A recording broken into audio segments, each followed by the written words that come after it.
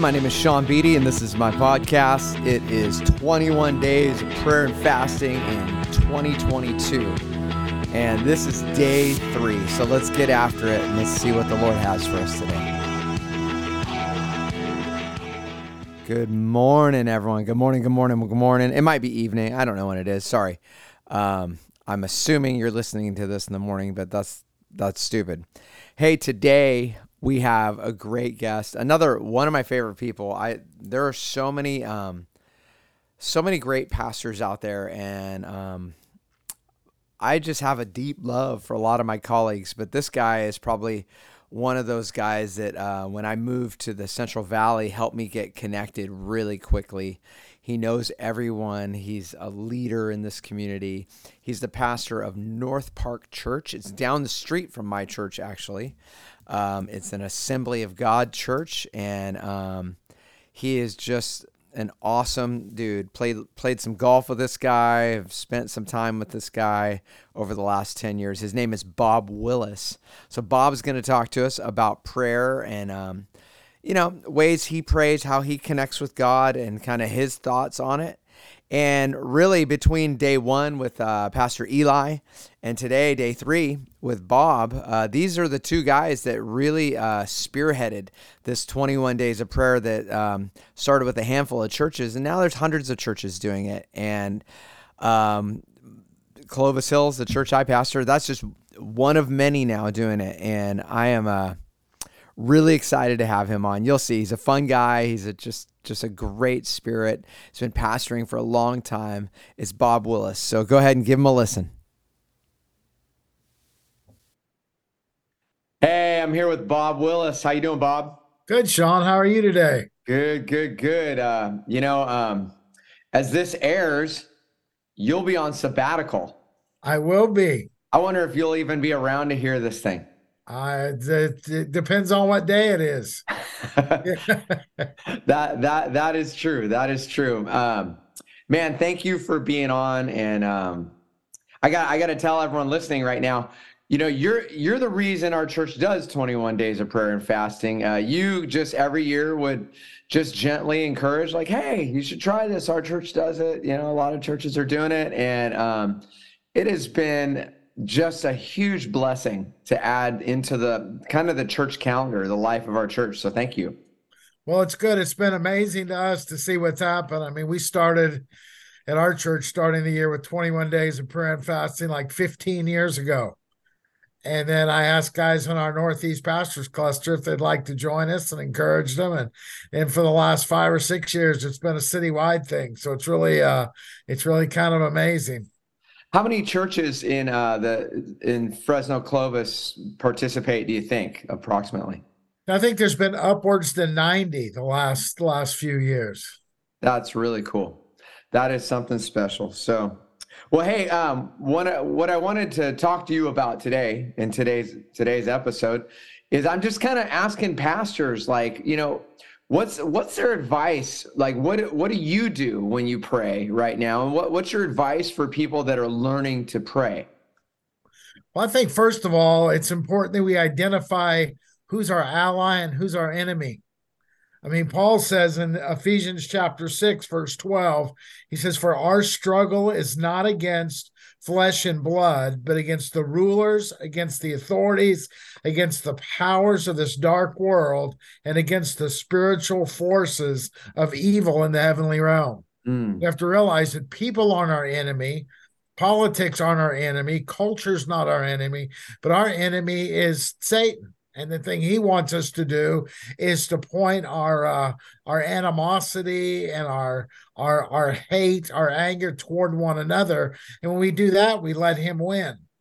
So it's so important we realize who our enemy is first.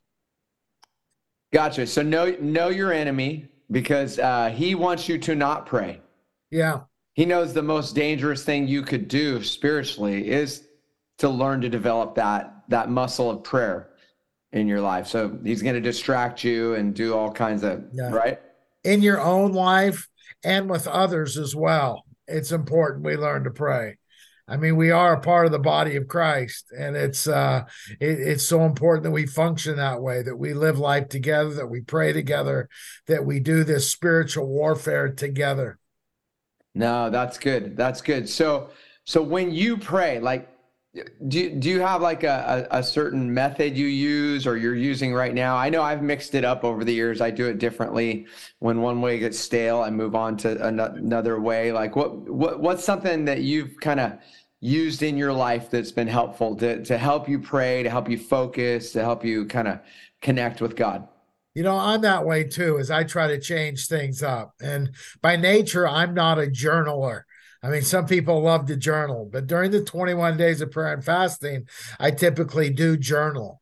So I'm Okay. writing prayers out and I'm writing things down. And that way I'm a little bit more systematic in what I'm doing. So I journal during this time. I've just found that, I mean, prayer is just talking to God. I think we make it too hard sometimes. Mm-hmm. We think we need to go through a formula or a ritual, a liturgy, but we don't. It's just talking to God. And I think one of the best ways to practice that is typically during the 21 days, I'll turn my radio off and keep it off in the car and just talk to God while I'm driving to and from work or wherever I'm going. Yeah. No, that's really good. Just creating some kind of habit like that where like, you it's something adding prayer to something you do every day Yeah. is Yeah. really helpful. And it's important to have that worship and praise element to your prayer as well, where you're acknowledging who God is and you're just thanking him for him, not for stuff, not for his blessings in your life, but just thanking him and acknowledging him for being God and being our creator and being in charge of all things. No, that's really good. One of the things I think I might have got it from Dallas Willard or someone is I hate lines, I hate traffic, I hate things like that. But I've learned over the last few years that when I'm in line, like that's a perfect time to pray rather than sit impatient or trying to grab impulse buy items or whatever. I'll just start praying for all the people around me, all the people in line. And it's really made standing in line far more enjoyable, as enjoyable as standing in a line can be, right? Yeah, that's something I've learned to do over the years too, Sean, is when you're in line or just when you're driving down the street and you see somebody out jogging or riding a bike or whatever, just pray for them, and for their safety and that they get out of that ride or that run, whatever it is they need. So, No, yeah, that's good. it is important to just see people around us and pray for them. Okay, so Bob, I have a very serious question. Which pastor in our town is the best golfer? Well, it's not this one. That's for sure. It would have to be Jim Maddox from Northeast Assembly of God. All right, all But right. he's moved. By the time this airs, he will have left. So Ah, we'll see there. I don't know who I don't know who number two would be. I ask you because I feel like you probably played with just about every guy in this city, and I say that as a compliment because you really are like a shepherd to the shepherds. We all kind of love you and look to you and just appreciate your encouragement to all of us. So I'm just hearing you're old and you've been around a long time. I was trying to be nice, but Yeah. whatever. Well, cool. Well, Bob, any other words you would have for people listening right now that they're entering into, they're doing prayer and fasting?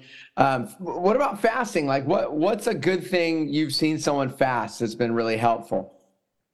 Well, I mean, I've known people and personally I've gone on a liquid diet, fasted all solid foods, fasted, meat, of course, sweets, things like that.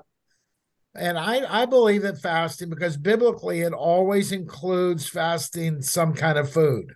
And I Hmm. believe it should always do that, but that's easier for some people than others. But I think the most effective fast I've seen is when people fasted like all media. I Yeah. mean, they didn't watch any television. They didn't get online at all. They kind of shut their computer off, except what they had to do for work. And those people, I have seen God do some amazing things in their lives. In fact, one funny story is it was about probably about 10 months after prayer and fasting one year. A lady walks up to me. I'm in a crowd of people and she's got a baby in her hands. And she says, Bob, this baby is your fault. And everybody's looking. I'm saying, whoa, wait a minute, wait a minute, wait a minute. What are you talking about? She says, well, we fasted TV and all media. What else did we have to do? So, That is funny. Well, so hey, God does things. The miracle of creation when you pray. So, and one thing that's really struck me this year, Sean, is we live in an angry, bitter, contentious world. yeah. I mean, whether it's around politics or cultural issues or whatever it is. And I learned a couple decades ago, I learned a valuable lesson. There was a politician that I just really bothered me. They got under my skin. I found myself, I just walk around being bitter towards them. And God told me, he said, start praying for them. Mm. And I started praying for this politician and their family. And my views didn't change. I still didn't agree with most everything they said and believed. But I developed a real compassion for that man and his family that still exists today. I learned the lesson that it's impossible to continue to hate someone if you're truly praying for them. Yeah. Contempt is hard to hold on to if you're Yeah. lifting them up to God. So that's good. Well, man, Bob, I thank you so much for coming on, and really appreciate you and just your leadership as the old man of this city. All right. Well, thank you, Sonny. And we'll have to go out and golf sometime pretty soon and prove to ourselves that I am not the best pastor. I'm not either. So, Yeah. all right, man. Well, hey, love you, Bob. Thank you so much. All right. Thank you, Sean. See you, buddy. All right. Well, that was Pastor Bob. And I love that man. Just a great dude. Hey, I want to give you a few moments to just actually pray while this thing is playing. And I've got some like focus meditation vibey beat thing I'm playing here right now. And sometimes when I can't get my brain to slow down, I'll put something like this on and I'll just sit and be in God's presence. So, I might read a psalm. I might pray over one or two of the lines of the psalm. I'll read the psalm, like Psalm 1 says, blessed is the man who does not walk in the counsel of the wicked. And then I'll pray about that. I'll be, Lord, thank you for protecting me from the wicked. Lord, help me to have wisdom to discern when something is wicked or when someone is, Lord, that I could run from it and I would just run to you, Lord. I would be like a tree planted by streams of water. And I'll pray that way. Another way I like to pray is I will write down my prayers, and I'll use an acronym ACTS, A-C-T-S, adoration. And I'll write down several things that I just love about God or I appreciate about God, that I want to praise him for. And then confession, I'll confess my sin to God. And then T, thanksgiving, I'll write down some things I feel blessed by God for. My family, my wife, my job, my health, whatever it is, something that happened that week. And then supplication, A-C-T-S, supplication, that's a fancy word for asking. And I'll present my requests to God, some things I'm hoping for, looking for, I need his help with, things like that. So I'm going to let this play for a few minutes so you can just take some time to steady your mind.